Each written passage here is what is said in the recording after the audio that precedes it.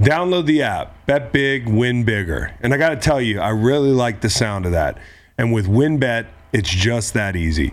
WinBet has what you need to win. So if you're from Arizona, Colorado, Indiana, Louisiana, Michigan, New Jersey, New York, Tennessee, or right here in Virginia, sign up today to receive special offers and take advantage of great promos. Don't miss out on the fun. Download the WinBet app now or visit WYNNBET.com.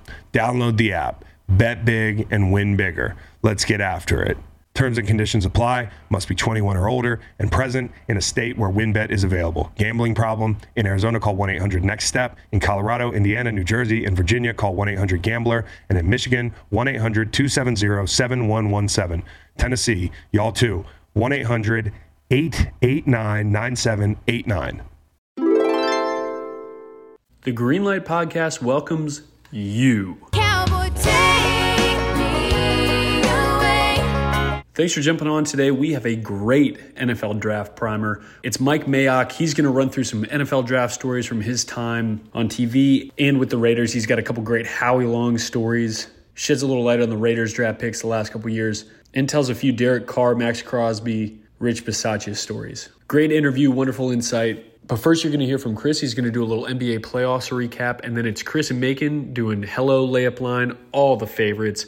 You all send in wonderful voicemails. Make sure to send in some more tonight during the NFL draft after your team makes a pick and you get fired up about it, good or bad. We want to hear from you. We'll also be live streaming the NFL draft. So tune in both tonight, Thursday, and Friday night. With Chris and Macon, we'll be hanging out talking. And we have plenty of guests stopping by. Stanford Steve, a couple other folks. Talk draft picks, draft players, and always having a little bit of fun. Giving away money via Cash App, so make sure you tune in and answer our trivia questions. Much love. They call me the breeze. I keep blowing and blowing. I ain't got me nobody. I ain't got me no low. Got the green light, babe. I got to be moving on. All right, we got a great show for you today. Friend of mine, Mike Mayock, former GM of the Raiders, longtime NFL Network draft guru, just a great guy. And I thought he had some really good moments in Vegas. There were obviously picks he missed on. I'm going to ask him about those things, but I think he got a little bit of a bad rap. I know for a fact he doesn't make all those picks. I mean, you know, coaching or being a GM with John Gruden is different than being a GM with the first-year head coach. I mean, I'm not absolving him of every pick, but I do think he had some really good moments in Vegas. You know, your Maxx Crosby's, the Josh Jacobs, the Hunter Renfro's of the world. But things went the way they went, and now he's getting some downtime. Yeah, he's a hell of an interview, though. He's a great interview, man, and you'll hear that in a couple minutes. The good thing was, since we had to interview him on Thursday morning, we got a little bit of a NBA update from last night. Exactly. That's the thing. Like, we recorded an open yesterday. You'll hear that in a minute with some softball and a bunch of other BS. But last night, okay, remember when Will Compton said, and he got hit over the head for it, rightfully so, that, like, college basketball sucks. Right. And it was for all these, I don't know, it was weird reasons. If you want to make that argument, if you want to discredit March Madness in college basketball, all you have to do is turn on the TV the last week and a half in the NBA. Yeah. Like, this is why the NBA is better than college basketball. And stick around for another mention of Will Compton and the Mike. Yes, Mayock exactly. And the NBA, like college basketball, to put it into, and many of you might agree, like, you get drunk for a couple weeks and hang out with your buddies. It's a social event. It's a gambling event. Most of the teams, you don't know them. The quality of the play is like, And that was the argument Will could have made. It's like, the quality of play is not great. When you watch these NBA guys, man, it's a month and a half of just, like, insanity. I could not believe I was sitting there watching Jimmy Butler catch a ball with a half second to go to tie the game, send it in overtime. They're down 16 in the fourth quarter. Great play design. you got the runs like you got March Madness. You have the big shots. You have the shots are better.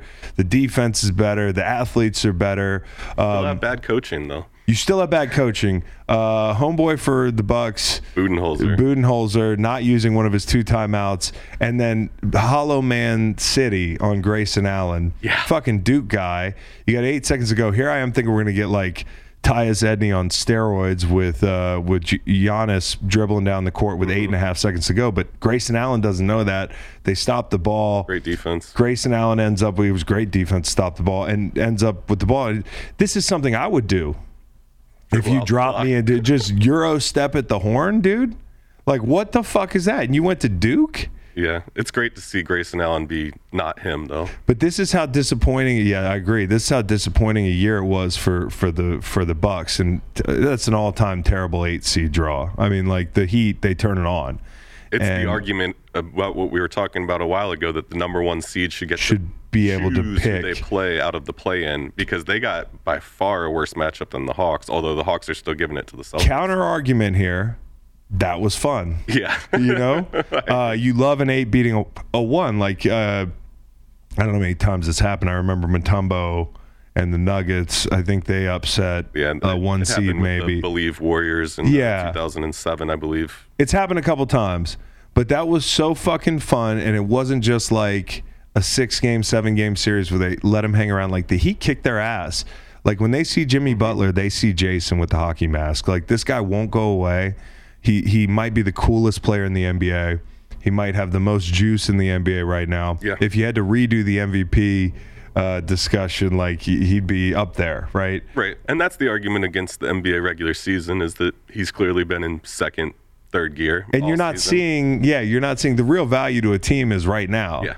And so I that was amazing. And Grayson Allen being the hollow man was great. And coaching's been amplified in the 2 Eastern Conference series. Like, Budenholzer got completely outcoached by Spoelstra, and Thibodeau has been amazing. Like, this is where Thibodeau's value. Is it time for Thibodeau to let it go up top? Yeah. Okay, so Tibbs, and I love him because I'm a Knicks fan, okay? Like, yeah, I root for the Sixers, and that's a weird thing, but I'm sorry, I played 2 years in Philly. Could be the conference final. And it could be the conference final. I think it probably ends up being the conference final. I don't know. Jalen Brunson, you're the fucking man, dude. The Brunson burner. That guy is a true star. He is. And when Julius Randle went out in that game, they definitely lost some steam, and Cleveland picked it back up a little bit. But they won that series fair and square. Now they get to host a home game for game 1. It's going to be awesome. Am I dreaming? It's awesome. And you get Knicks Heat. So, you know, the like ghosts the 90s again. Yeah, Hardaway and Bimbo Coles. Was that his name? Bimbo Coles? I think so. Yeah. Fucking Zoe and all those guys, Mace, and just fucking all that fighting. Who do you think's going to fight between the Knicks and the like Mitchell Robinson and Bam? Are they going to carry the torch and fight? I hope we see a fight with some I'd love to see a fight. That'd be great. I'd love to see a fight. Julius Randle and Jimmy Butler, you know? Maybe Cody Zeller and like... I'd like to see Kevin Love and Isaiah Hartenstein. I want to see Zeller and somebody. And good for Kevin Love. Like, yeah, he's now starting again after being completely benched in Cleveland. It's funny because he's like our age. Yeah. And he runs like he's our age. Yeah. And he kind of looks like me. So I'm kind of like, if they stretch me out and put me out on a basketball court, I kind of feel like minus the 3-point ability, that'd be what it would look like. Yeah, NBA playoffs are awesome. They're great. Here's our open, and enjoy Mike Mayock. Cowboy Reed, tell him about the golf tournament. Chris Long Foundation Golf Tournament. Bunch of celebs come down. It's Tuesday, May 9th. Is it May 9th? Yes. Yep. And a big old party. Last year was great. I luckily got to play. Yeah. Our team did decent. Yeah. But Birdwood Golf Course, 18 holes, shotgun start. It's a good little time with a benefiting a great cause. And Monday night. What is a shotgun start? What is the cause? The shotgun start. Start with the shotgun start. The shotgun start is, so we have 22 teams, I think. Everyone is designated a starting hole. And when Got it. shotgun, air horn goes off, everyone starts. Or is it because the golfers spray across the course? That's a good take. That could be it too. That would be kind of the hipster take. Hipster take. Wow. Okay, tell us about the cause. The cause, Chris Long Foundation, one of the best foundations in the world, benefiting the water, or helping to solve the water crisis in East Africa and in the United States. Don't forget the educational equity, Reed. That's Maybe right. we need to help you. Yeah. Sheesh. What do you do when you have 22 groups and 18 holes? So you go to a par 5. One team usually either hits like right before the air horn, or you've got two teams on the next the next hole. Oh, because it would take 4. Yeah, pretty much. I think people would show up to a golf tournament for any cause. 100%. That's a great cause you just mentioned. I want to learn more about it, but I do think people, and if I want to learn more about it, I go to chrislongfoundation.org. That's right, or Waterboys. Okay, .org. You don't can go also to follow .com. Waterboys on Instagram, Twitter, or at Joel91. Go to waterboys.org and solve the world water crisis. So the golf tournament's going to be great. I don't golf. Last year I tried to dress up like a golfer, and I looked really fucking stupid. And the worst thing is, like, that's the picture they're using on the invites this year. So now that I know that in a calendar year, that picture is going to go out again in the form of an invite, I'm going to get a really nice outfit. Reed, do you want to pick my outfit? Do you want to? I can pick your outfit. We can go like the Payne Stewart track where you've got the 3/4 knickers with the No, I don't want to do that. socks No, and the pitch me cap. another golfer. All right, so how about 2008 Tiger Woods? You got the red Nike shirt up top, but really baggy pants down low.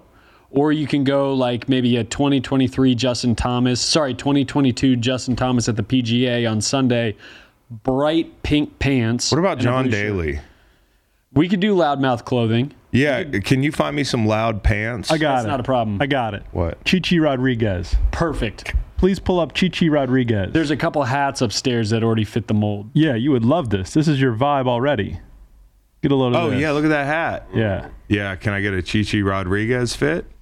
Look at We that. can do that. That'd I be think you'd dope. also like Lee Trevino wears trucker hats. He always wears trucker hats. Okay, You'd a lot like of that. That options, might be- Reed. A lot of options. Workshop and we, me some we'll options. send you stuff, and we should update that picture because I think it was taken at your son's t-ball game. Oh, yeah. Well, there's that picture, and then there's us going to shoot an invite picture at the t-ball game in the grass in the outfield.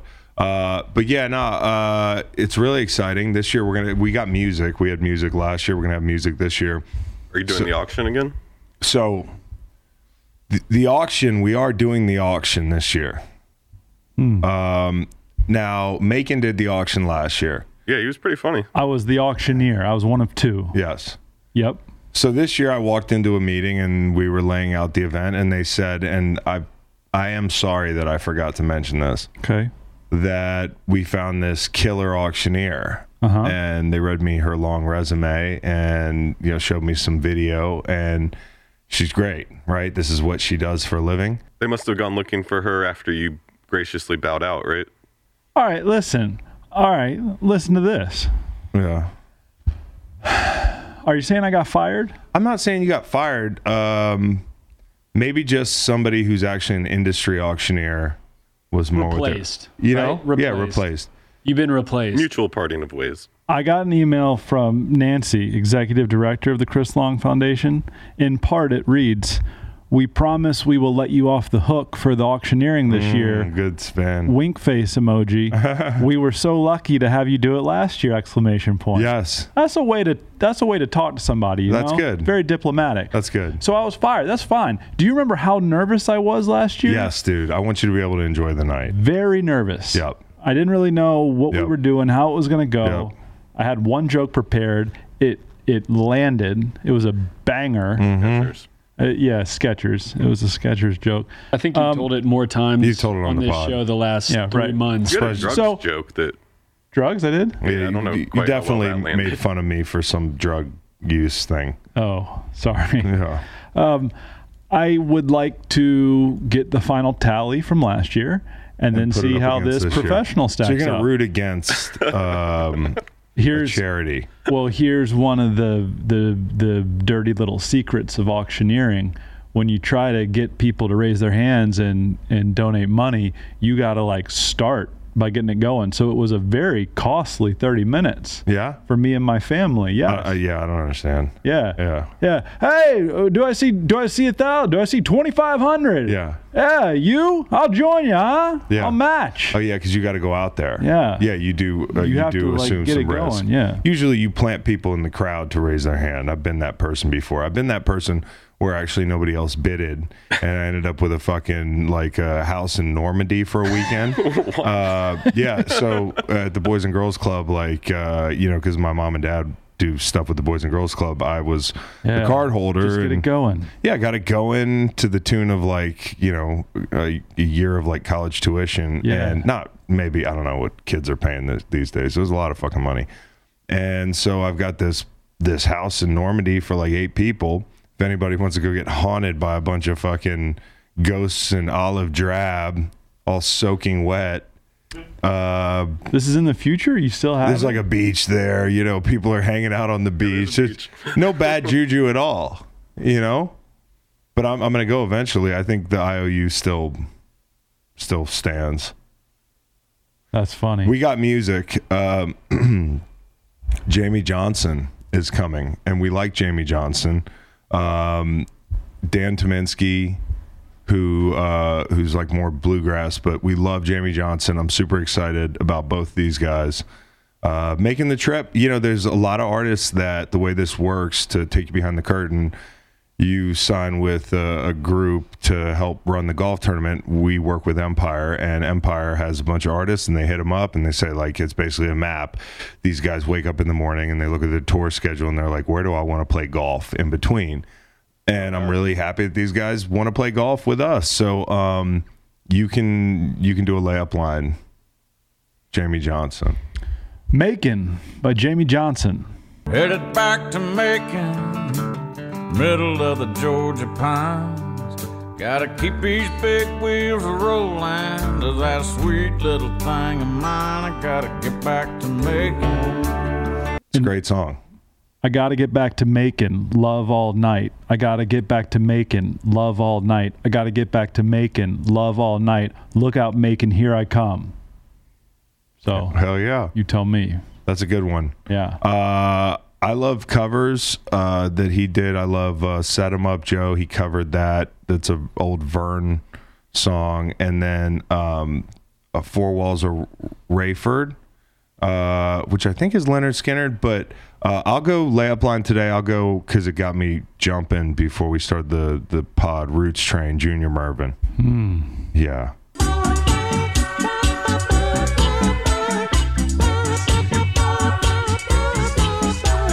You have a hello? College, Alaska.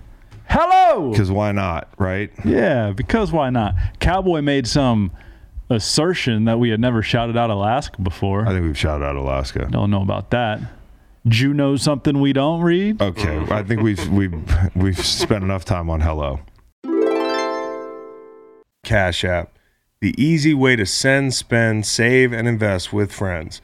Cash App helps you connect effortlessly with your finances and with your people, and that's money. I love going on a float with my buddies, and we all share our cash tags and split the bill. That is what friends are for. Cash App provides us with an easy way to send and spend money, save and invest in stock and Bitcoin. Cash App, however, does not provide a dry pair of pants. You want to remember that when you get off the river. Try the #1 finance app in the App Store. Whether sending, spending, saving, investing, splitting, tipping, donating, or gifting, that's money, and that's Cash App. Download Cash App from the App Store or Google Play Store today to create your own cash tag.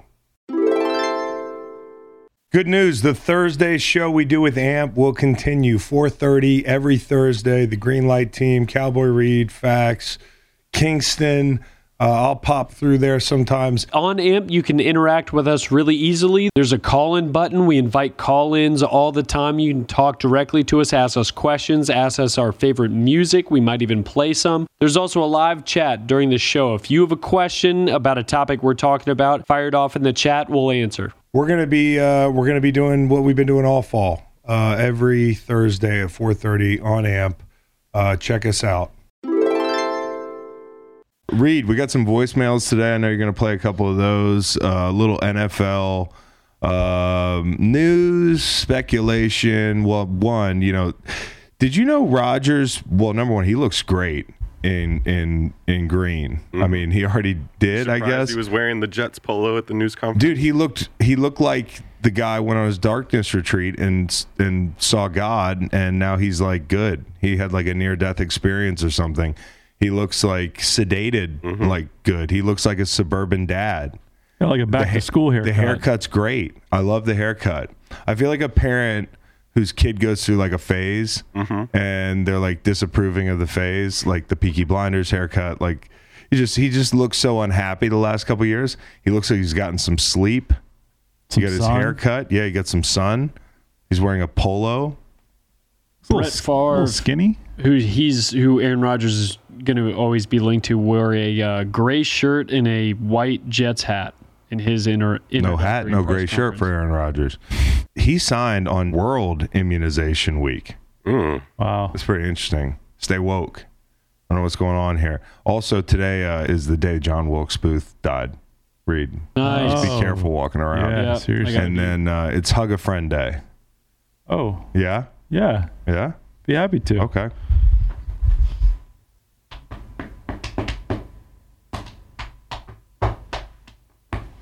How'd that feel? I don't want to be weird or anything. He got the upper hand. No. Oh. Like, I think I actually needed that. Yeah, you don't get a lot of hugs, do you? No. And I've been carrying a lot of stress, and that actually felt good. Good. Like I'm buzzing a little bit. Yeah, hug a friend, dude.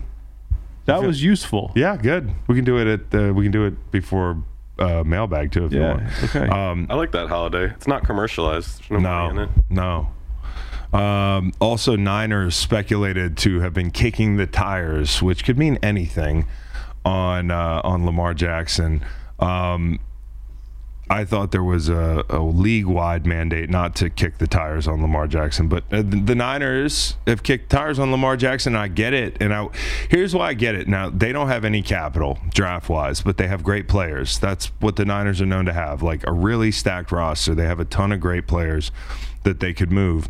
And you might say, hey, like moving a Ward, moving an Armstead, moving an Ayuk, because like Baltimore would want a wide receiver, would be a heavy cost to pay. But like, what has it yielded having all these great players the last couple of years?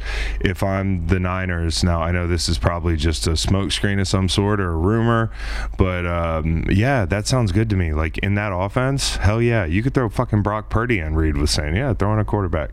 But yeah, like, if I'm the Niners, I look up after 5-6 years, this window has been wide open. It's time to do everything you can with a known commodity to try to cash in on this window. And they have some good players under contract till like 25.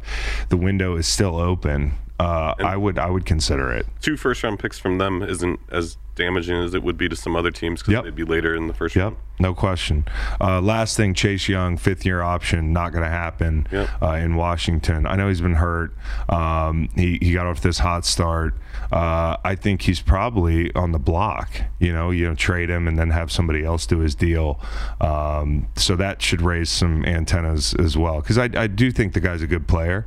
I don't think he's what people necessarily thought he was, but the injuries haven't helped. That was the report that he might be a draft day trade. That's right. DeAndre Hopkins also might be a Wednesday today or so keep an eye out. Your today. The Bills and the Chiefs were possible landing spots for him, and even I would love to see him in Kansas City. Oh, he would kill it in either places. And Von Miller was saying that would put us over the top. Yeah, openly campaigning. Buffalo. Yep.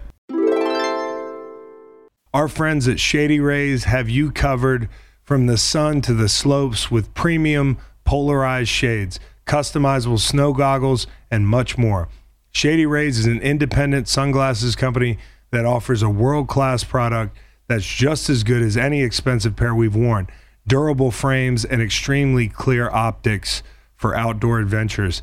That's not all. Shady Rays offers the most insane protection in all of eyewear. Every pair of sunglasses is backed by lost and broken replacements. If you lose or break your pair, even on day one, like I probably would, they told us that they will send you a brand new pair. No questions asked. Wear your Shady Rays with confidence because they have your back long after you purchase. They're essentials for me. I mean, whether it's a little bit dark at softball at night and I want to look cool out there at second base, need to eliminate a little bit of the glare from those really bright lights, or if I'm out on the river and I want to keep the sun out of my eyes, they're great looking shades. They're functional. They're durable. If you don't love them, exchange for a new pair or return them for free within 30 days. There's no risk when you shop with Shady Rays. Exclusively for our listeners, Shady Rays is giving out the best deal of the new year.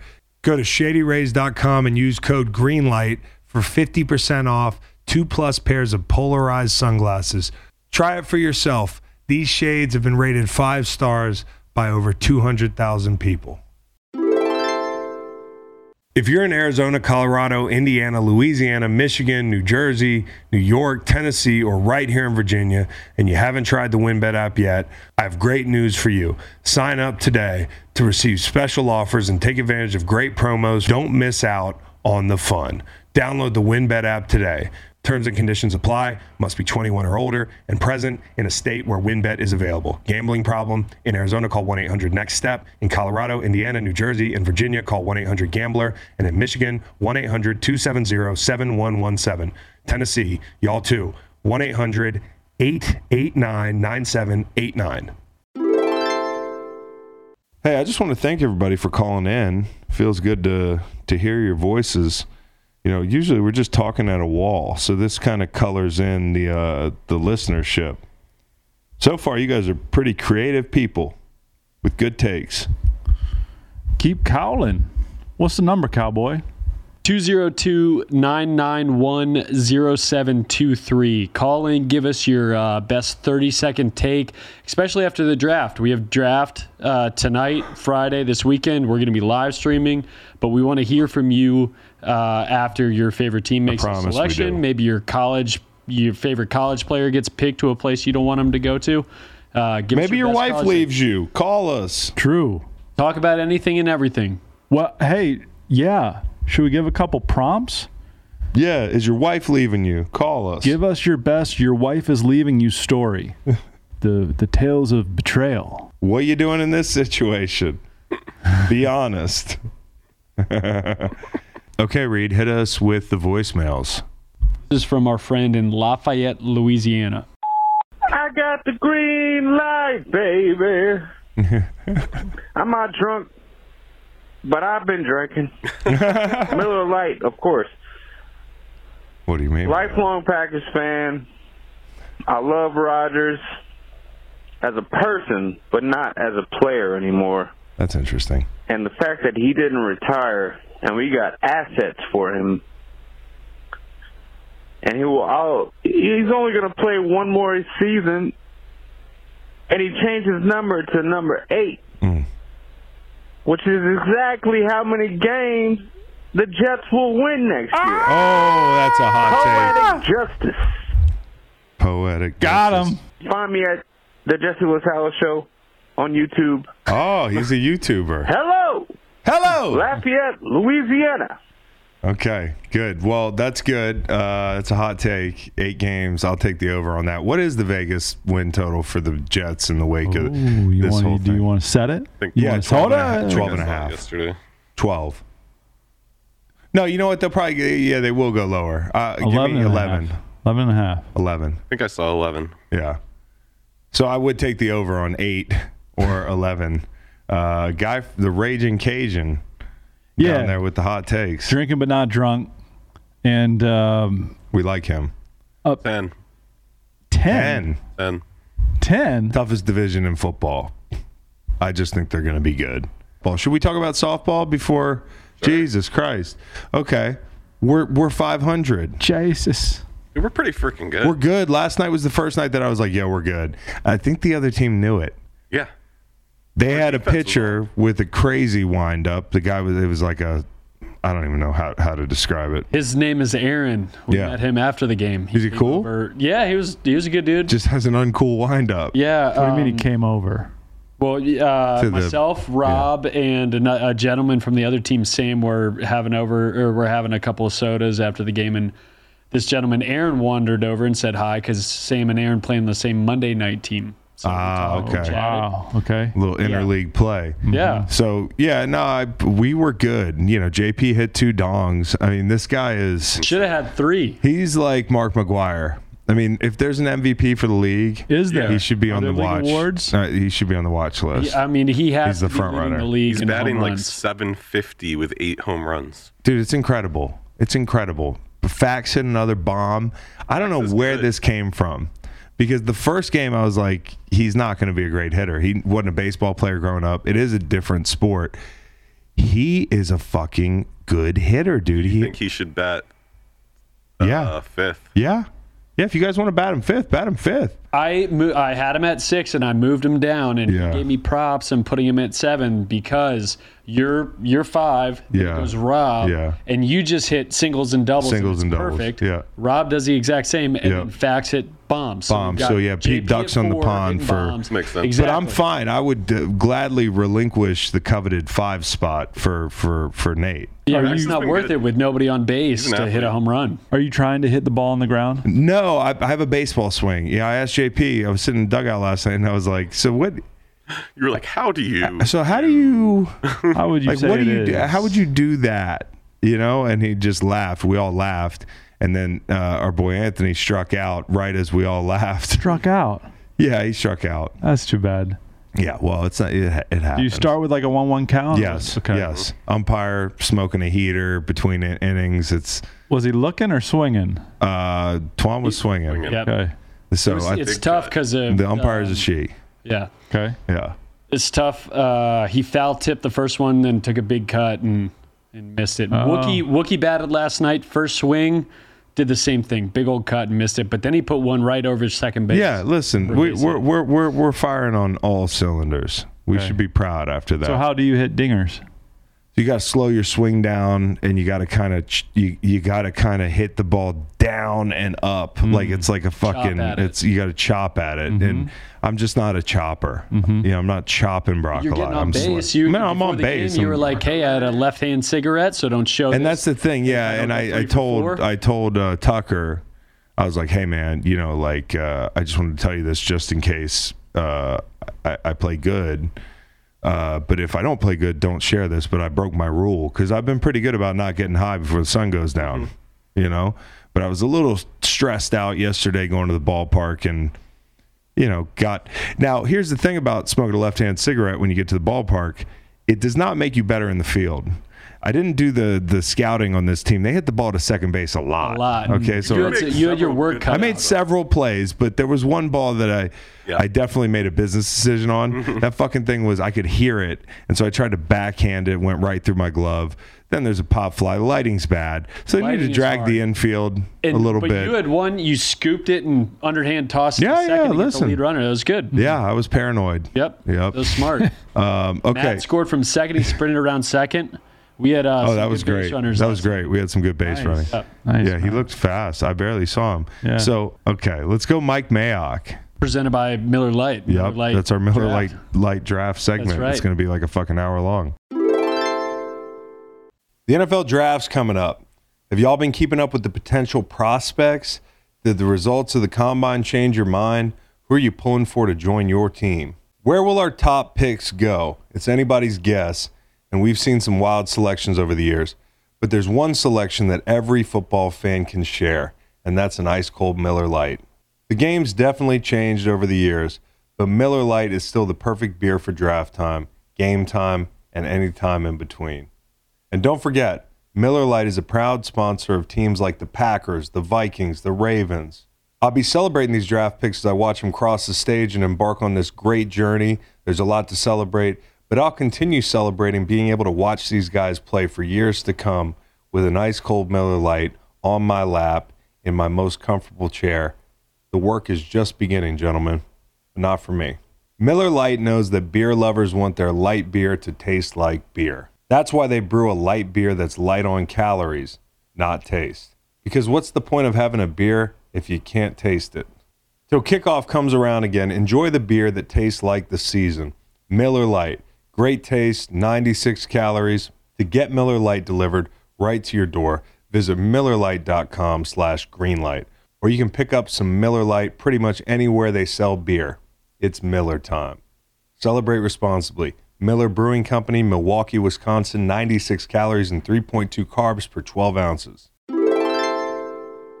All right, so special guest this morning. It is draft week. One of my favorite dudes, somebody I've known a long time, somebody who me and my pops have a rich history together. Mike Mayock joins me. Mike, how you doing, man? You know what, Chris? I was thinking this morning about this podcast, and I was thinking of kind of the history of our families. Yeah. Right? And, you know, me and your dad go back when he was my recruit at Boston College. Yeah. And then we were teammates in the blue-gray game. And I'll never forget, it was the night before your draft. Yeah. New York City. Mm-hmm.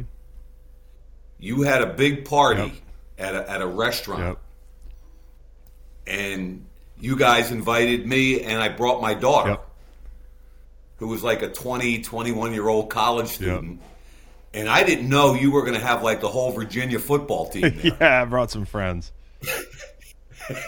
And I walk in with my college-age daughter. I'm like, oh, shit, really? I felt like I walked my daughter into the Lions Den. Yeah. Don't worry, none of those guys have game. Well, one of them kept coming. Like, I thought that between me and your dad, we would kind of intimidate everybody, you know? And your dad was great. Yeah. A couple guys were coming up to the table, and your dad was pushing them away. Yeah. And this one dude kept coming back. I wonder who it was. And then he kind of got my daughter away when Howie and I were talking about something else, and he invites her on the bus. Oh, no. Oh, yeah. Was he a skill guy or a big guy? He was cocky. He was a skill guy. He's probably a skill guy. Probably. I think I know who it is, but I don't want to dox anybody. And my daughter's like, Dad, you know, they seem like really nice guys. Can I go on the bus? And I was like, hell no. Are you shitting me? I was kicked off that bus too that night. I told this story to somebody recently. Dad called me at 1 a.m. and was like, time for you to go home. He's like, you're about to make more money than you know what to do with in about 12 hours or whatever it was. Could you just get off the fucking bus and go home? Don't mess this up. So that's a precarious night. Yeah, that bus was on a trip to nowhere good. Nowhere good. And my daughter didn't need to be on it, and at a certain point, I didn't need to be on it. Yeah. So Mike, tell me what my dad was like when he was younger. Oh man, I could tell you some stories, but my introduction to your dad was he was a 16-year-old high school senior. So think about that. Yeah. Most high school seniors today are 18 or 19. Yeah. Your dad was 16. Yeah. I was a freshman at Boston College, and was I 17 or 18? I guess I had just turned 18. And every weekend we got recruits, you know. And my roommate Danny Conway and I, we just kind of, I think you got $20 for the recruit. Yeah. You know, and we used to pool our $20, so we had 40, and a couple other guys in the dorm, and buy as many beers as you could buy for that amount of money. Mm-hmm. And then the recruits would come rolling in, and I had your dad. Mm-hmm. And we used to play these drinking games, Cardinal Puff, and all these different games. And your dad was not a big drinker, never has been. Still not a big drinker, no. Right. And here's this great-looking Adonis. He was skinny. Yeah. The perception you have now is Arnold Schwarzenegger, right? He was skinny, but you could tell he was going to fill out the big hands, the shoulders like this wide. He was going to fill out. And we loved him. And it's hard. You get so many recruits, it's hard to remember any of them, you know.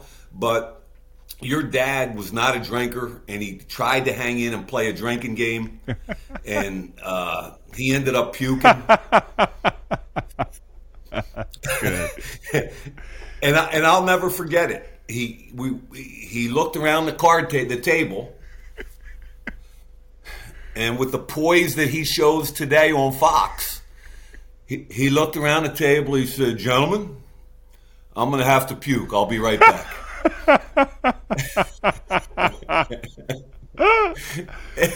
And he stood up, and he basically ran to the communal shower in our dorm, puked his guts out, came back in, and started to play the game again. Good. And at that point, he became a cult hero. Okay, good. So this is because he had told me, listen, I didn't go to BC because they wanted me to be a guard, but maybe it was alcohol poisoning. After all, it could have been that. And the other story I heard, which maybe you can fill in with the family, it's kind of, I don't know if they wanted him to play guard or not, but you know where your dad grew up, and it was in the midst of all the busing crisis for racism in Boston, and I think his grandma took him out in the burbs his last year or two in high school, right? Mm-hmm. Is that right? That's right. Yeah, got him out of Charlestown. Yeah, and I think, and again, you got to confirm it with Pops, but part of what I remember is that the family didn't want him in the Boston area for college because there was too much going on from Charlestown and all that kind of shit. And I think initially he verbally agreed to go to BC, but obviously ended up at Villanova. And I always understood it was because the family was trying to get him to a, quote, safe place. Yeah. I think that definitely had something to do with it. You know, Charlestown was rough. And, you know, him getting out of the city was like, it was almost like an emergency with his family situation and with everything going on. So, yeah, he could have been a BC Eagle. You guys could have been teammates, but you've remained close to this day. And I know when I texted him last night that you were coming on the show, he was hyped. And he told me to prompt you for a couple stories. But how you miss it? Are you missing things, man? Like, this is your first draft. When we talked the other day, you were like, I was like, I want you to come on. You were like, I'd love to come on. I'm not really keeping up with the draft right now, so I'm not going to be able to be my normal Mike Mayock, you know, telling me who's got the bubble butts and who's got the ankle flexion. But like in general, are you missing the process of TV or being a GM and being in the war room this time of year? Yeah, you know, Chris, it's a great question. When I got fired, it was January after the 21 season. We had just lost to the Bengals in the playoffs. So we were a playoff team, and I think me and Bisaccia, who, to me, it's criminal that he's not a head coach in the NFL. It's friggin' criminal. That's a different topic. But he and I were kind of excited. We're coming off a 10-7 season. We had the ball on the 9-yard line going in against the Bengals with 4 shots in 35 seconds to tie the game and get in overtime. Obviously, we didn't get it done. They went to the Super Bowl, and Rich and I get fired. So we were coming off a situation, Chris, and you've been through good teams and bad teams because I remember who drafted you. Yeah, I do too. And we inherited a 4-win team, and we 3 years later were 10 in the playoffs. So I think Rich and I felt like we had a good young nucleus to build from. We were a playoff team, and we felt like we were positioned, you know, with Derek Carr and a veteran quarterback to kind of take the next step. So there was some energy and excitement around that team and that program and in that building. Guys like Maxx Crosby, who I think Maxx Crosby is one of the best people I've ever met in my life. Amazing. So that's my headspace when I got fired. Was kind of fired up about where this thing could go. And then when I got fired, it was kind of like, wow, what's next? What was I, 63 years old? This is a job that takes no prisoners. It's like 7 days a week. It's 15 hours a day. You don't get a day off. Even when you do have a day off, you don't have a day off. I looked like shit. I felt like shit. I wasn't working out enough. Yeah. And so what was hard for me, and I'll tell you where my wife was really good, is she was just like, hey, we're out in Vegas. We got a lease on a house. We're East Coast people. Here we are out in the West Coast. Let's take advantage of it before we go home. Yeah. So we flew to Hawaii, right? We went to Napa Valley. We did some shit that I've never done, to kind of just have some downtime and spend some time with my wife. And that was kind of cool, Chris. Yeah. You know, I'm not really used to that or good at that. And then when we came back to Philly, a lot of we're down the Jersey Shore, which is my favorite place in the world. And, What's the beach? What's the beach for Mike Mayock? Yeah, we're in Ocean City, New Jersey. Yep, I just wanted people to know. Yeah, that's the best beach town. It's a dry town. But it's a dry town, but you can bring your own beer. It's a dry town because you can't buy alcohol in the town, but people bring so much liquor across the bridge you could almost sink the island. Yeah, exactly. I love the place. Right? I love the place. Just for the record. Well, you married a Jersey girl, right? Yep, and an Ocean City gal. So yeah. So I don't know. So Chris, that's already too long an answer, but for the last year, I did some games for Westwood One Radio, which I had a blast. I'm a coach's son. I think I'm always going to have to kind of be involved in football somehow. Yeah. And it's probably not back in a building, but if I'm doing television or radio games and I get a chance to be around it, watch film, more than anything, Chris, and I think you get it, more than anything, I miss the people. Yeah. The people in the friggin' building are the glue and what brings you back every morning. Yeah. So this time of year, as a GM, when you wore that hat, what's today like? I mean, what's the thing about today that people don't realize? And for me, it was kind of like the haze in the barn. You stacked the board, probably finalized the board last weekend. You got your top coaches and scouts with you over the weekend, stacking the board, getting yourself where you want to be. And for me, yesterday and today was about trying to clear headspace, right? And try and get a couple workouts in, try and get a couple good nights sleep in, because mentally you got to be on top of your game, moving up, moving down. What are you doing on your draft board? And I think, ironically, what helped me a little bit with the draft board was my time at NFL Network, right? Because you kind of had to wear the hat of all 32 GMs, and I did it for 18 years, and different GMs had different roadmaps to what they like to do. So I felt like I had a pretty good idea of what type player typically goes in certain spots. And which GMs are open to moving up and back, and which aren't. Yeah.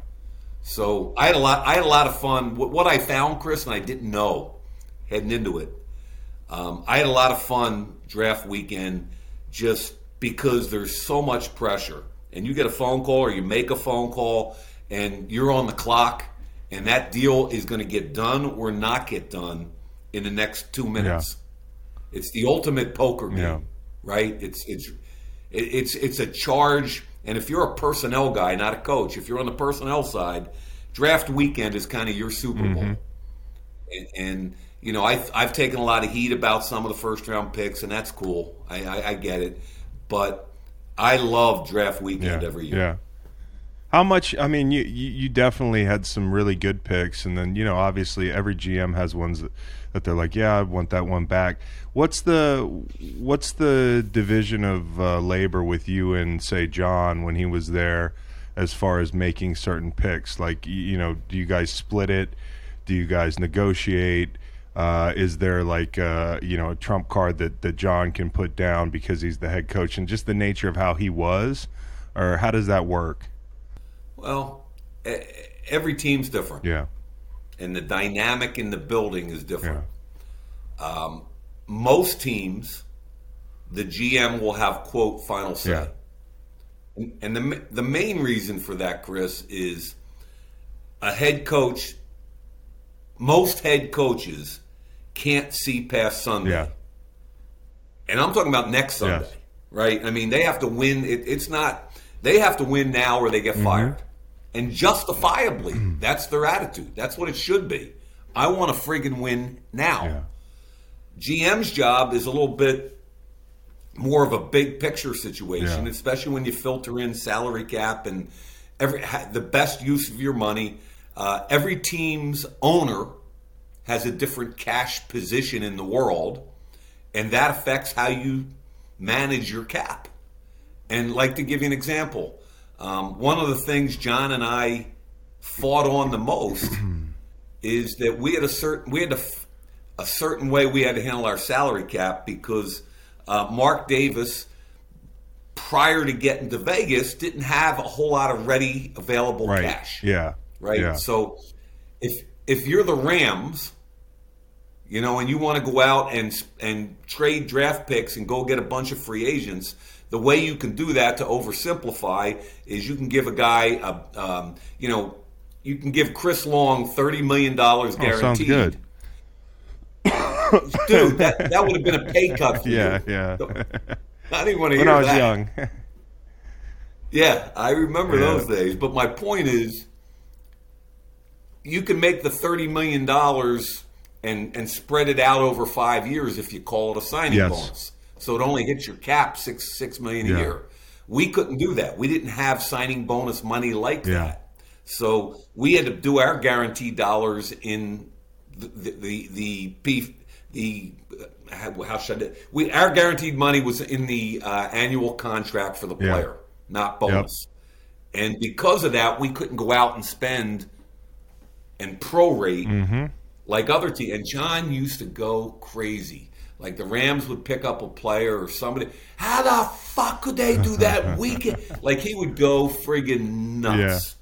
And it was every week of every year. And I'd be like, John, you know, that's what it is. It's a different structure. And to his credit, he just wanted good players, like every other head coach. So, the dynamic with John and I mean, most buildings, it's GM has last say. Our building, it was John had last say. Yeah. And that's okay. Yeah. We butted heads, which I think is healthy. Yeah. I think it's a good dynamic when you're arguing for the betterment of your team. Yeah. But at the end of the day, it's, I could lose some of those battles. Yeah, looking back at some of the players that you drafted, I mean, like, Maxx Crosby, especially where you got him, incredible. Hunter Renfrow, Josh Jacobs, guys like that. I know Leatherwood was probably more of a Gruden guy, but I think it's an interesting question I wanted to ask you is, because I don't hear GMs do it a lot, is like, hey, listen, when you miss on a guy, it happens. It's fucking hard. It's like, look at everybody's mock draft every year. If you think you can do it, try that on for size. But like, a Farrell or something, when you look back at that, and I don't want to necessarily single him out, but do you know pretty quickly that you're like, damn, you know what? He's not the player I was hoping he was. Like, at what point in camp? Because, as players, we can tell kind of quickly. We see the ceiling, we see some of the deficiencies, maybe some of the incompatibilities that it would have been hard to project coming from college to the pros. How quickly do you know that? And then when you go back and look at the process, are you able to pinpoint where you maybe were a little bit off? Yeah. A couple days after I get fired, I talked to Bill Polian. Yeah. Who's a Hall of Fame GM. Yep. And he got fired in his career, and everybody gets fired in football. Pretty much. I just wanted to ask him some advice how to deal with it, and I filled up a notebook with his advice. Yeah. And one of the things he said is you need to take a step back and write down everything you did for 3 years, everything you did well, everything you did poorly, and you need to learn from that. Yeah. And you got to be honest with yourself, which is kind of where you're coming from here. The whole Klee thing, Klee was my guy. Yeah. The coaching staff really wanted a defensive lineman. Yep. We were picking number 4 that year in 2019. Yep. And I knew the first 3 picks were going to be Kyler Murray 1, Bosa 2 to San Francisco, and Quinnen Williams 3 to the Jets.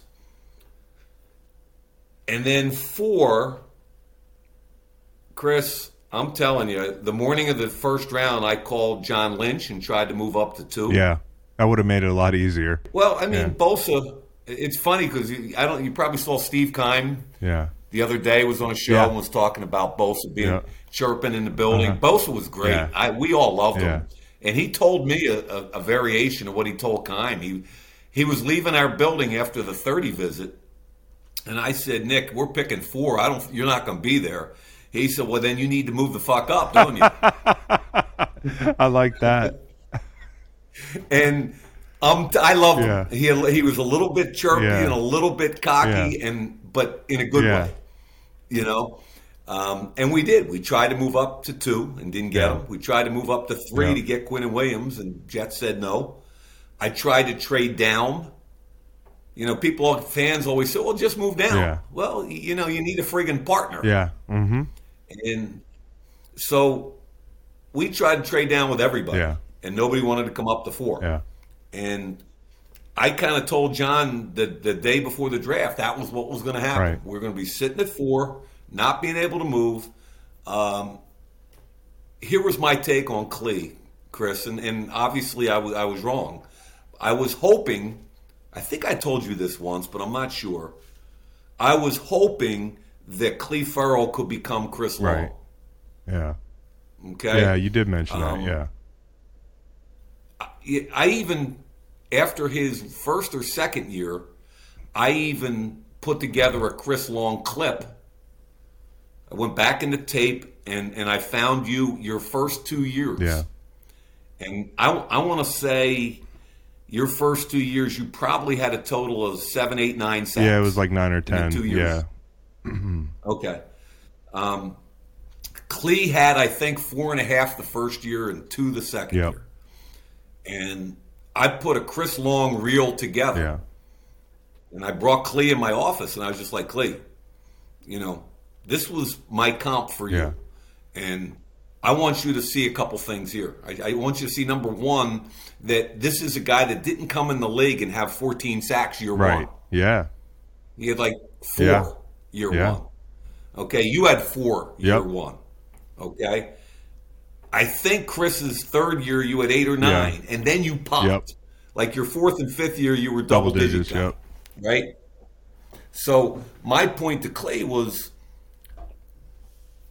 here's a guy that outworked people. His hand use was off the charts. Every year you could see a different guy on tape, which is a testament to you. Okay? And what I was trying to show Klee, because I think he was getting frustrated with the weight of being the number 4 It's a overall lot. pick. Yeah, it's a lot. Yeah. Right? So I wanted him to see that there was a clear path to 70 or 80 sacks, 2 Super Bowls, Pro Bowls. Yeah.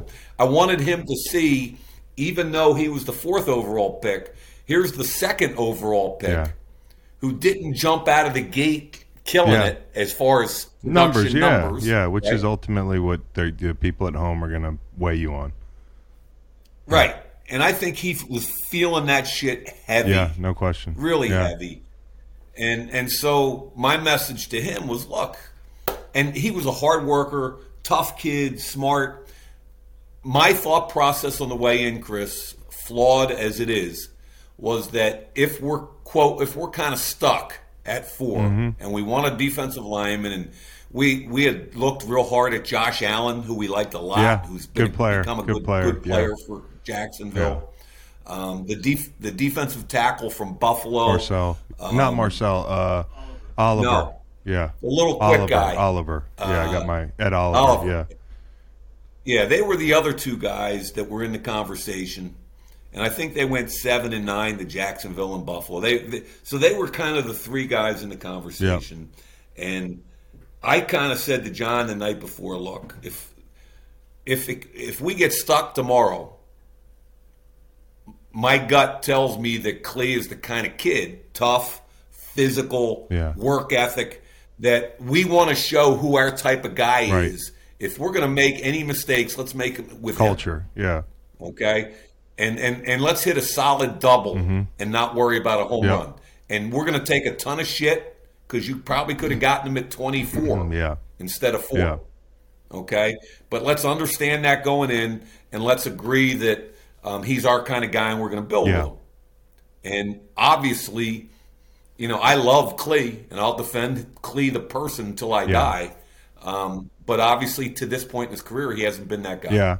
Well, it's a hard thing. I mean, like so many little physical evaluations that seem like these are little things, but then when you get up to the next level, whether it's like arm length or like a little bit of ankle flexion or a little bit of hip mobility or leverage, like it just doesn't project the same. And I think defensive end's one of the toughest positions.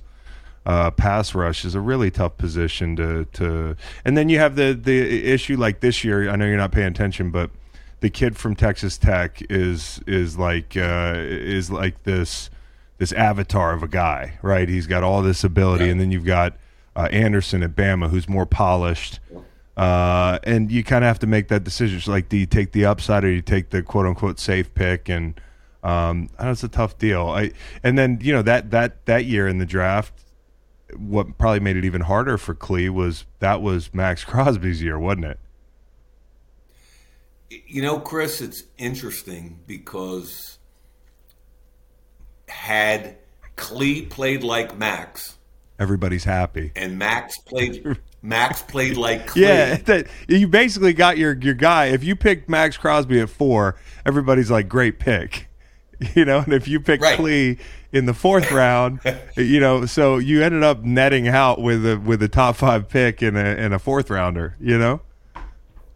It's kind of, I sit back and kind of giggle because we had 5 Pro Bowlers come out of that draft, the 2019 draft. People are killing us because of the first round picks, and I get it, right? But if Josh Jacobs, if you had Josh and Klee played like Maxx, people would be going, oh, what a great they got Hunter Renfrow and A.J. Cole's a Pro Bowl punter, and anyway. No, but Maxx, I mean, Maxx is one of my favorites, and I always saw Jared Allen because of his length and the way he can kind of post people and get 3/4 horizontal and just the hand activity, the whole thing. Like, do you beam with pride watching that guy, and do you see Jared, or what makes him so good, and what'd you see in your evaluation that made you take him? Yeah, we were at Max's wedding about 3 weeks ago, a month ago, and we had a blast, and I danced my ass. That's what I heard. I heard you did wedding. some dancing.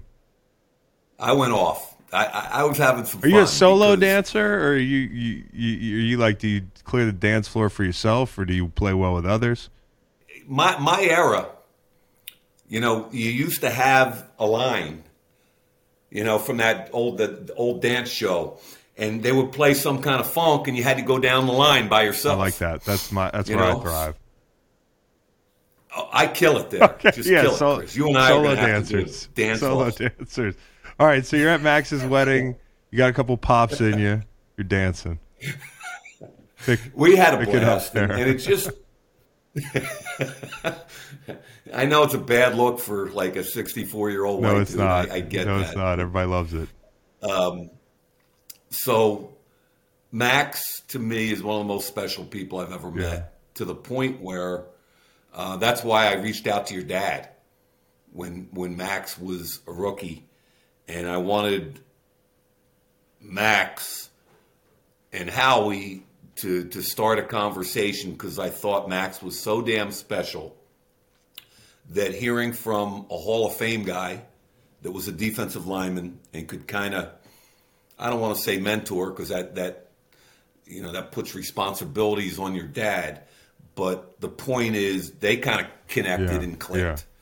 And I think that if he can, what his off the field stuff was, even coming out of college, we knew there was a potential for a drinking problem. We knew there was some stuff we were going to have to probably face and manage. And to Max's credit, He went to rehab. I can say all this because he he's went talked public about with it. Yeah. And I can't tell you how many times a guy walked in my office and closed the door, and we just talked about life. You know, not football. He's got some incredible goals in his football life. I mean, he knows where he wants to go. Yeah. And the shit he does as far as a leader, I mean, that's his team. I mean, I remember his second or third year, you know, we're in Vegas, and you know how hot it is in Vegas. Yeah. So you got to practice at like 7:30 in the morning in training camp. Yeah. You're off the field around 9:30 or 10 because it's 100 degrees. Yeah, you got to get out. And we'd get done, and John would call everybody up and release everybody, and Maxx would jog down to the end zone and start running gassers. Yeah. And you're going, holy, really? Yeah. He's not saying a word to anybody. He's just jogging down the end of the field, and he's running gassers. Yeah. And then the next thing you know, Yannick Ngakwe's down there with him. You know, and then the whole defensive line's down there. And he hasn't said a word to anybody. And it's just leadership. Mm-hmm. He's innately a leader. He doesn't care if you're black, white, male, female. He just wants you all in. Mm-hmm. Right? Yeah. And Chris, you had some of that. I used to watch you at practice with the Eagles. Yeah. And you were a unifier. Yeah. You brought people together. And I thought I loved watching you around your teammates, and Maxx is the same way. Yeah, I love the kid, man. The sky's the limit for him. And then, you know, Hunter Renfrow is one of my favorite guys to watch outside because his footwork, it's just, I mean, as a pass rusher, there's some parallel between what they do and what we do sometimes. And I really appreciate the way this guy plays. What was the process like in identifying him as a guy you wanted in the building, and what do you think makes him so good? John and I had some interesting conversations about Renfrow. And to John's credit, when we got him into camp as a fifth-round pick, and the way we got Hunter was we traded down 2 or 3 times in the fourth round. We picked up an extra couple picks, which included, I think it was a pick that we got us Foster Moreau in the fourth. Yep. And then the extra 5 allowed us to trade back up and get Hunter Renfrow. And the first day of training camp, his first man-to-man drill, you know, as a defensive end, you couldn't wait for your first one-on-one drill with a tackle, right? As a rookie, you had to win that, right? Yeah. So Hunter gets into his first one-on-one, first day of training camp. And our starting nickel, LaMarcus Joyner. Yeah, I played with 7 years in the league. I played with him. LaMarcus jumps in right as soon as he saw Hunter jump up in the slot. He went and found him, right? And Hunter couldn't get off the line of scrimmage. And John looks at me like, really? Mm-hmm. Next day, same shit. Every time Hunter got up for one-on-one, LaMarcus jumped in his face and shit on him. Long-ass arms. Shut up. He got his hands on him and just kind of threw him down. And everybody's hooting and hollering. And John's looking at me like, what are we doing? Like, really? Did we just waste a draft pick on a guy that can catch the ball but can't separate? I was like, give him time, John. This is a guy that's going to learn shit, nuances that his capacity to learn and change his game based on the way he's being covered was unbelievable to me at Clemson. Yeah. So we get about a week in, and I'm starting to panic a little bit too because he's getting his ass handed to him. And all of a sudden, he gets out there against LaMarcus and shreds him. Yeah. Just different kind of move, different kind of hand usage, shreds him, bang. So you know what happens. The whole group starts hooting at LaMarcus, giving him shit. And he's pissed off, and he can't wait to get in and cover the next time. So the whole team is now watching the next one. And they're hooting and hollering and screaming, and everybody's watching this one. And John and I are standing next to each other. Hunter shreds him again. Different move, same result. And the place went nuts. And John kind of hits me and goes, hey, maybe we got something. And yeah, you had some. And, you know, and Hunter's the guy, Chris, that after every practice grabbed Derek Carr. And I think Hunter invented some red zone moves that everybody else is trying to replicate. You know, everybody had a little pivot. He did the fake pivot wheel. Yeah. That was shit that he was just working on, and he's talking to the defensive backs like, if I do this, what's your thought process? What happens if I do this and then that? Yeah. And he scored several touchdowns in the 21 season running red zone man-to-man routes that just were shit he made up on the practice field with Derek Carr and worked on it every freaking day. He looks good doing it. You mentioned Derek. How do you feel about the handling of his situation there towards the end? Like, I know he wasn't real happy with it. He's in New Orleans now. Do you think he's going to have success there? And what was it like kind of being in the building with him? Yeah, that's a really intriguing question. So I thought John Gruden and our offense coordinator, Greg Olson, did an amazing job with Derek Carr. And every year that I was there, the 3 years, I thought Derek got better and better and better, which is a testament both to Derek and to the coaching staff. Because part of being a great coach is, number one, being a teacher individually. Can I make Chris Long better? Yeah. Number two is, to be a great coach, is what's the fit? Yeah. Okay, how do I fit Chris into my defense, or how do I fit Derek into my... Let's take advantage of what they do well, right? So I thought John and Ole did an amazing job. And by the end of the third year, by the end of the 21 season, I felt like whether you like Derek Carr or not, he was a top 12 quarterback in the league. And if you loved him, maybe he was 7, 8, 9. And if you hated him, maybe he was 11, 12, 13, whatever. But I thought that Derek Carr was a top 12 quarterback. I took the phone calls for people trying to trade for Derek Carr. And he was worth more than a first-round draft. Anybody interesting try to trade for him that we don't know about? Well, you don't know about any of them because I don't talk. He's the mafia. He's the mafia. Yeah, nice try.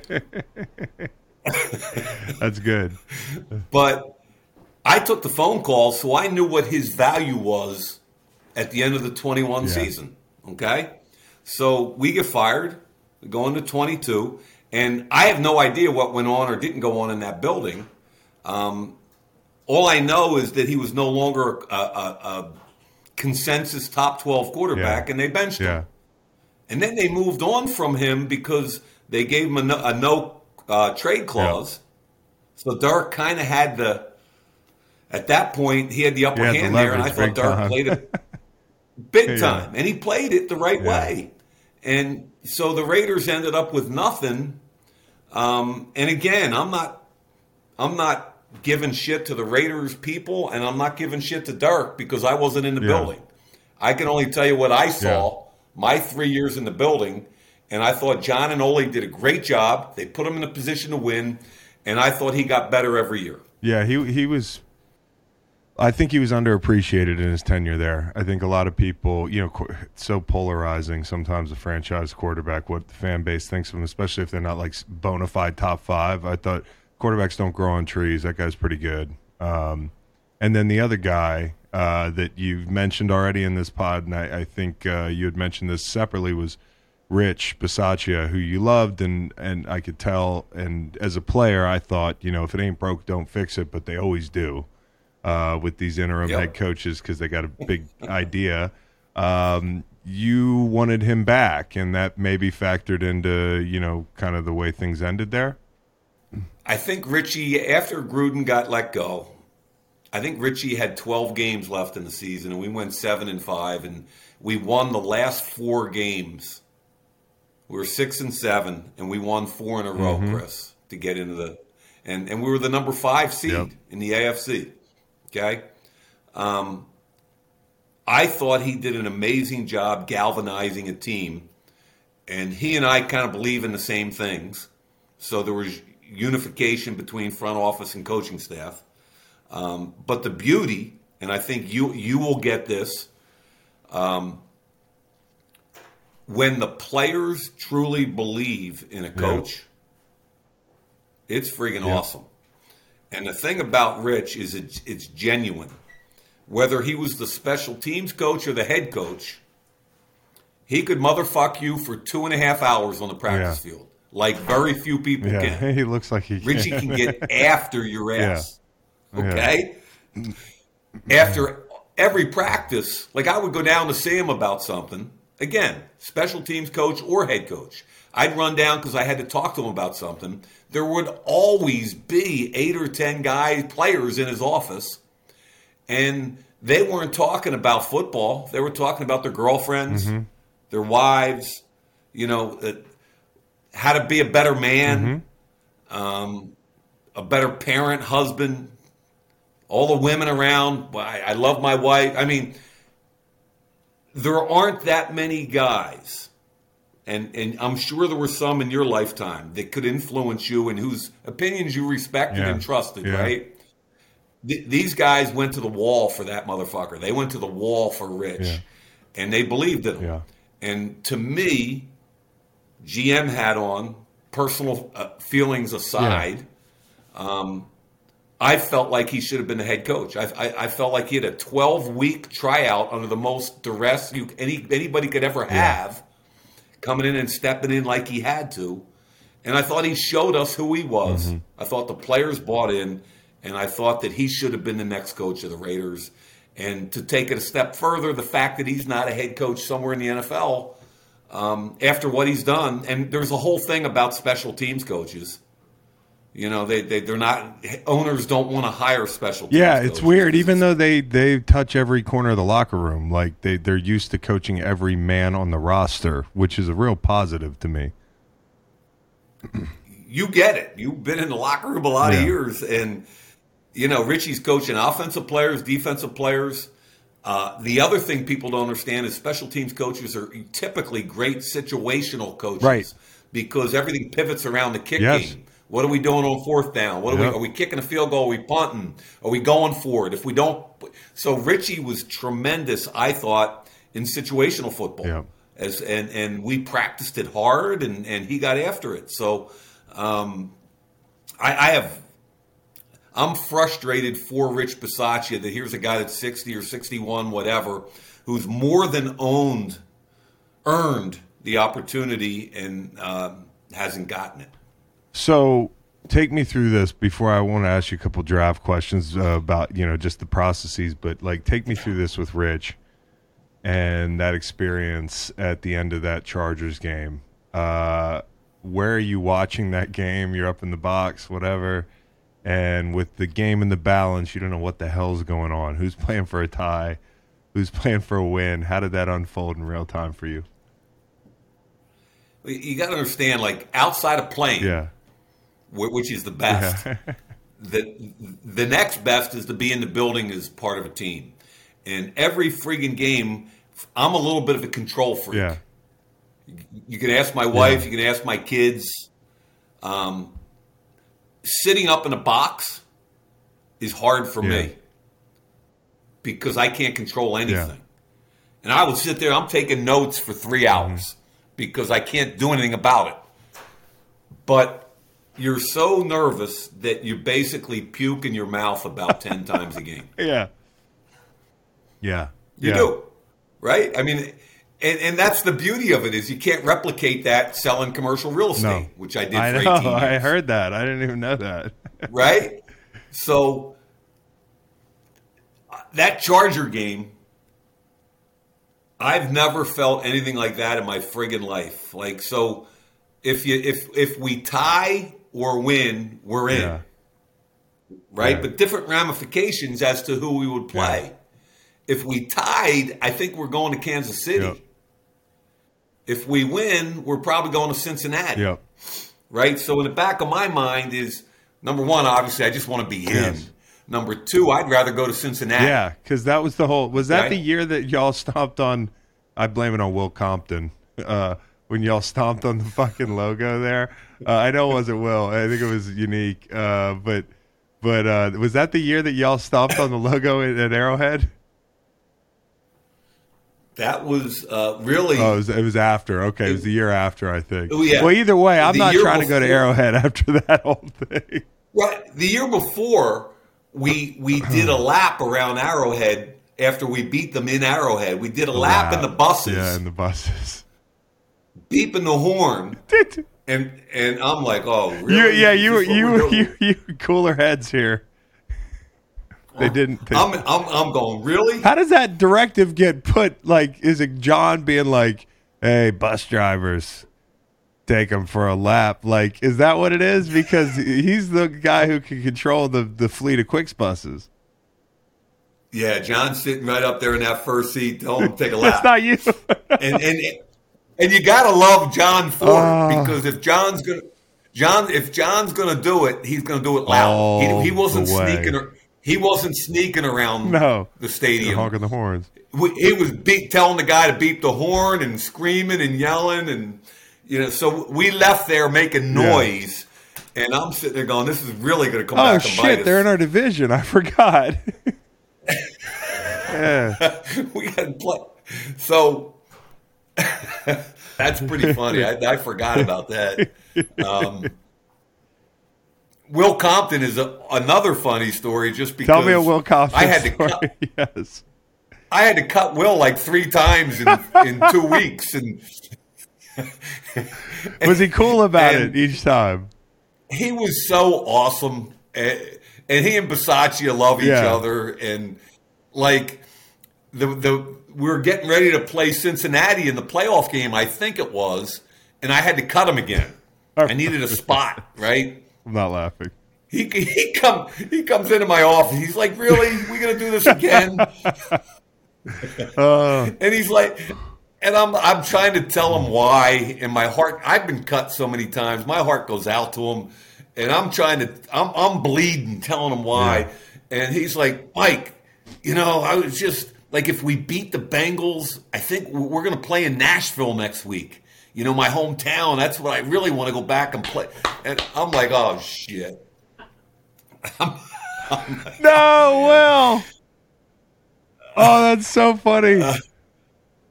Yeah, it's true. He could ask him about it. I mean, he was pushing for a hometown deal.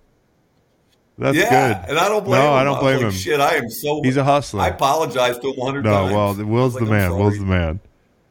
But the tie thing, you guys were like looking at Kansas City and Cincy, right? Well, so anyway, that was the year before. Yeah. I'm sorry, the 21 thing, the tie, yeah. So I'm up in the booth shitting myself. Yeah. And we should win this game going away. We were up by about 3 touchdowns. Yeah, I remember. Quarter. And Justin Herbert just starts to go off. They converted, I want to say, a 4th and 21, and they throw a 23-yard touchdown pass. Like, how do you let that happen? Yeah. I'm going nuts. To Richie and the play. So everything's going the Chargers' way. Yeah. And to their credit, Richie and the players, we could have played for a tie. Right? And I think we had a 3rd and, I want to say 7 or 8. Yeah. And right around midfield somewhere. And that was the point where they called a timeout, I think, which I still don't understand, and gave us some extra time to think about how and what to do. But anyway, Josh Jacobs, who is a bad motherfucker, he's awesome, ripped off about a 10 or 12-yard run. And now we're thinking 100%, let's kick a field goal. We got Daniel Carlson, who's as good as there is in the game. And sure enough, Daniel Carlson was money, and we win the game. Pittsburgh's in, because I got Mike Tomlin and Kevin Colbert texted me after the game with big thank yous.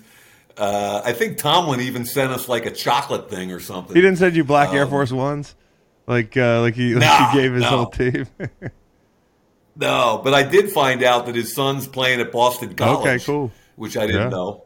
Yeah, but so to Richie's credit and Greg Olson's credit and that staff's credit, they played for the win, and it knocked out a couple. It got Pittsburgh in, and it sent us to Cincinnati. Yeah, that was a wild game. I wanted to ask you. I asked Steve Keim this recently. I said, was there a team or a GM that when they called you around the draft, you were like, hold on a minute, this can't be good for me because this guy's really good? Well, Howie Roseman's got the rep of needing or wanting to win every trade, right? Now, I live in Philly. I know Howie pretty damn well, and I have a ton of respect. Yeah. This is a guy that grew up not on the football side of the building, but more on the financial side. He's smart. He's smart as hell. He's smart. I know he's way smarter than me. Like Chris Long's smarter than me. Howie Long's. Everybody's smarter than me. I got to outwork people to have half a chance, and I know that. And then you look at Howie Roseman, and he's brilliant.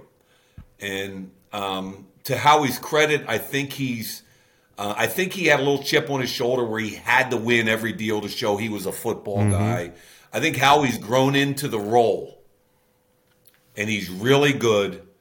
And right at my last year at the trading deadline, we went back and forth on a couple things with some Eagle players and he's really good, and you have to be careful.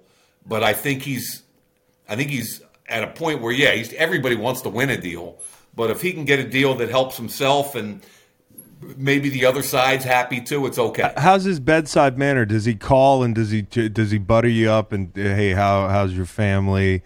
Or does he cut right to? And then how's Bill? Like, has Bill ever called you for a trade? And is Bill is it like 5 words and then off the phone? Well, I played for Bill, so I've known Bill since 1982 when I was a rookie with the Giants, and he was the special teams coach. And really, the reason I made the team was because he liked me. So we've been friends for a lot of years, so we could talk. But Bill's tough, man. Bill's tough. Bill's always looking for an edge, and over the years he's gotten it and he's earned it. I'm not going to lie to you. If you answer the phone and Bill wants to talk a trade, you want to talk about puking in your mouth. There was some of that. There was some of that for me too. I bet. Because this is like the all-time guy and guy I always looked up to, and I'm like, holy shit. He wants to play one-on-one. He wants to play one-on-one. Yeah, right? That's scary. But the way Howie comes at you is Howie's smart. He's always touching base. Like during training camp, hey man, how you doing, man? Listen, I just want to I want to do a deal with you this year, man. I just want to do a deal with you. What do you think, man? What are we gonna do, man? Yeah, let's do a deal. Like somehow we got to figure out a way to make a deal, man. And then he'll call back, so that's in training. And all GMs all talk prior to the 53-man cuts and stuff. Like you're trying to get something for nothing. You're going to cut a guy. You're trying to get a 7th-round pick or something. So you're always talking. And then during the season, hey man, I'm just checking in. How you doing, man? Yeah, trade deadline coming up in a few weeks, man. You got anything? You want to talk? That's how and I love him. It's a different flavor for sure than Bill. That's so fucking funny. I mean, it's actually a pretty good impression. I mean, it's pretty damn good. It's like you've been on the phone with him a bunch. I'm not good at I'm not good at that. That's pretty good though. What do you think about the way the media gets involved here? Like, you've been on the media side of things. You've been a GM. Like CJ Stroud's going through right now where people are kind of like, not to give you all the context, I know you're not paying that close attention, but, there's some negative. Yeah, he missed the Manning passing camp. There's questions about this. You see it every year, and I know that there's play behind the scenes with teams and certain media members. Do you think it's right that they should be able to do this? And then, how does that usually go down? Yeah, I mean, the way it goes down is that the media, the information guys, Schefter, Rappaport, there's a whole bunch of them now. Their stock in trade is to trade information. Hey, I heard this. What do you got? Right? And because as a GM, you have two choices. You can either play the game or not. Right. And I knew the game inside out because of coming from the media, and I chose not to play it. And so I didn't use those guys to get information out. I barely even talked to those guys. A lot of GMs and head coaches, and I'm not saying it's wrong. As a matter of fact, it's probably smart to use somebody else to get a message out, right? Especially with trades and guys moving up or down or whatever. So there's a lot of people that are putting information out there for their own vested interest. I texted Daniel Jeremiah yesterday, who I'm really good friends with. I love DJ. He worked for 3 NFL Great teams, guy. and I think he's the best draft analyst He's out there. terrific. Okay? I think he's terrific. I agree. And I just texted him yesterday, good luck and whatever. And I was like, get a workout in, blah, blah, blah. And I said, and listen, just don't listen to anybody because they're all lying. Mm-hmm. Don't worry about chasing ghosts. It's too late. Mm-hmm. You've already done all the work. Everybody's lying. Get a workout, get a sleep, and just be fresh because everybody's bullshitting you right now anyway. And they are. Yeah. It's all bullshit right now. And CJ Stroud will probably end up going 2 or 3 anyway. Yeah, I figure that's how it probably shakes out. My last thing here, every year there's these combine questions that come out that they're really asking these people this stuff. There's one I need an answer to, though. When you guys are asking guys if they're a dog or a cat, can we talk this out here, Mike? What are you looking for? Are you looking for the dog or the cat, and why? First of all, I never asked that freaking question. I thought it's the dumbest thing I've ever heard. I don't know, because there's an answer. I think there's a right answer. Well, if I can go back to my 1981 draft when I went in the 10th round. No, and if somebody asked me that when I was 21 or 22 years old, I probably would have just said, I'm a dog because I want to go after the people and I don't want to be a passive cat sitting in the corner. Yeah, well, I know, but that's a misconception about cats. They're aggressive as fuck. They also don't answer to anybody, which is scary for a coach and a GM if a guy says he's a cat. But I feel like a cat guy, he's more of a dog. A dog ultimately is following marching orders. He's a good soldier. Maybe it depends on the position. So are you telling me that you're a cat guy? I don't like cats, but I might be more of a cat than a dog. Sounds like you do. Yeah, well, I don't. Yeah, I don't. You see, there we go. See, we're in the meeting. This is good. Tell me this. Okay, tell me this. I've never gotten a GM. My wife hates cats. I've never gotten a GM to tell me this, but when I visited the Chiefs in Indianapolis, they had those train cars and those fucking hotel rooms down there. Yeah. And I remember going in the Chiefs meeting, and Herm Edwards was the coach. And like in the back there was a bathroom, and it was just a room, and they had like a projector, and I was going through all the stuff, answering the questions, watching film. The whole time Herm Edwards is in the bathroom, and this is your guy, right, Herm? He seems cool as shit. But he's sitting in a chair just facing the wall. Like, not me, he's kind of listening, but he's not in the meeting. I don't know if it was to mind fuck me or what, or if he just didn't think I was going to be there at 6. But, like, what was he doing, do you think? Wait a minute. He was in the bathroom? He was in the bathroom. And the door was open. He's in khakis and a polo, and he's sitting in his fucking chair like he's in detention, and he's just kind of like looking off. Like he might look in the room every now and again. I've just never gotten a chance to ask Herm. I'm going to ask him one day. But do you think he was just like, yeah, he's not going to be here at 6, or was it just like to see how I would react to him not paying attention to what I was saying? Is that a tactic you guys do? I'm not smart enough to think up tactics. I'm not. I'm going in a room, and I want to look you in your eye. I want to see how you respond to some tape. I want to see if I challenge you about some shit that happened to you at UVA, or But so you didn't have a general litmus test question, dog or cat, something outside the box. Was there? If you had one question you had to ask a kid to figure out what he was about, had nothing to do with football, what are you asking him? for the most part, Chris, you're in a time-constrained situation, unless it's a 30 visit where you spend the whole day, right? So if you're at the combine,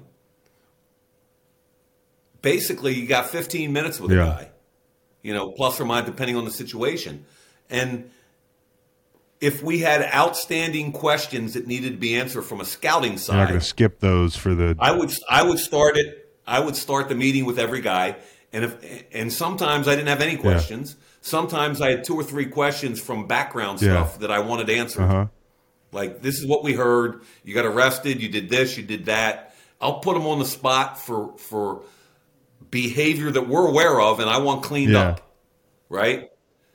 And then I'd give it to John and the coaches because we already knew the scouts already were 95% down the road with it. But at the combine, it's the first time the coaches are getting involved with players. So it was kind of like I wanted to clean up any shit that needed to be cleaned up or highlight something I wanted the coaches to hear. And then I throw it to John, and he took over. I didn't, everybody hears about all that shit. Again, I probably just wasn't smart enough to put you on the goofy spot. enough. There's just some goofy questions I was hearing every year. I'm glad you weren't asking them. So I'll leave you with this. This is the question that we would ask you if you were interviewing to work at Greenlight. Mike Mayock is a very important question. We've debated it a lot over the years here. You know, lemon lime Gatorade? What color is that Gatorade? Yeah, with the what color is a lemon lime Gatorade, Mike? It's like urine yellow. Fuck. I don't know. He's off our board. It's green. It's green, Mike. It's green. Not the original lemon lime Gatorade that came out in 1970 something. All right. I got certain producers say yellow, certain to say green. We had this whole debate that it's still raging right now. But you know what? You failed that part of the interview. But the rest of the interview was great. I appreciate you. It's good to catch up with you, man. You look well, and hopefully we get a beer soon, dude. I would love that, and you need to say hi to all the longs I will. for me, okay? Everybody. Yeah. You know how much I love your mom and dad, and please make sure they know that. Yeah, I sure okay? will. See you in Ocean City, buddy.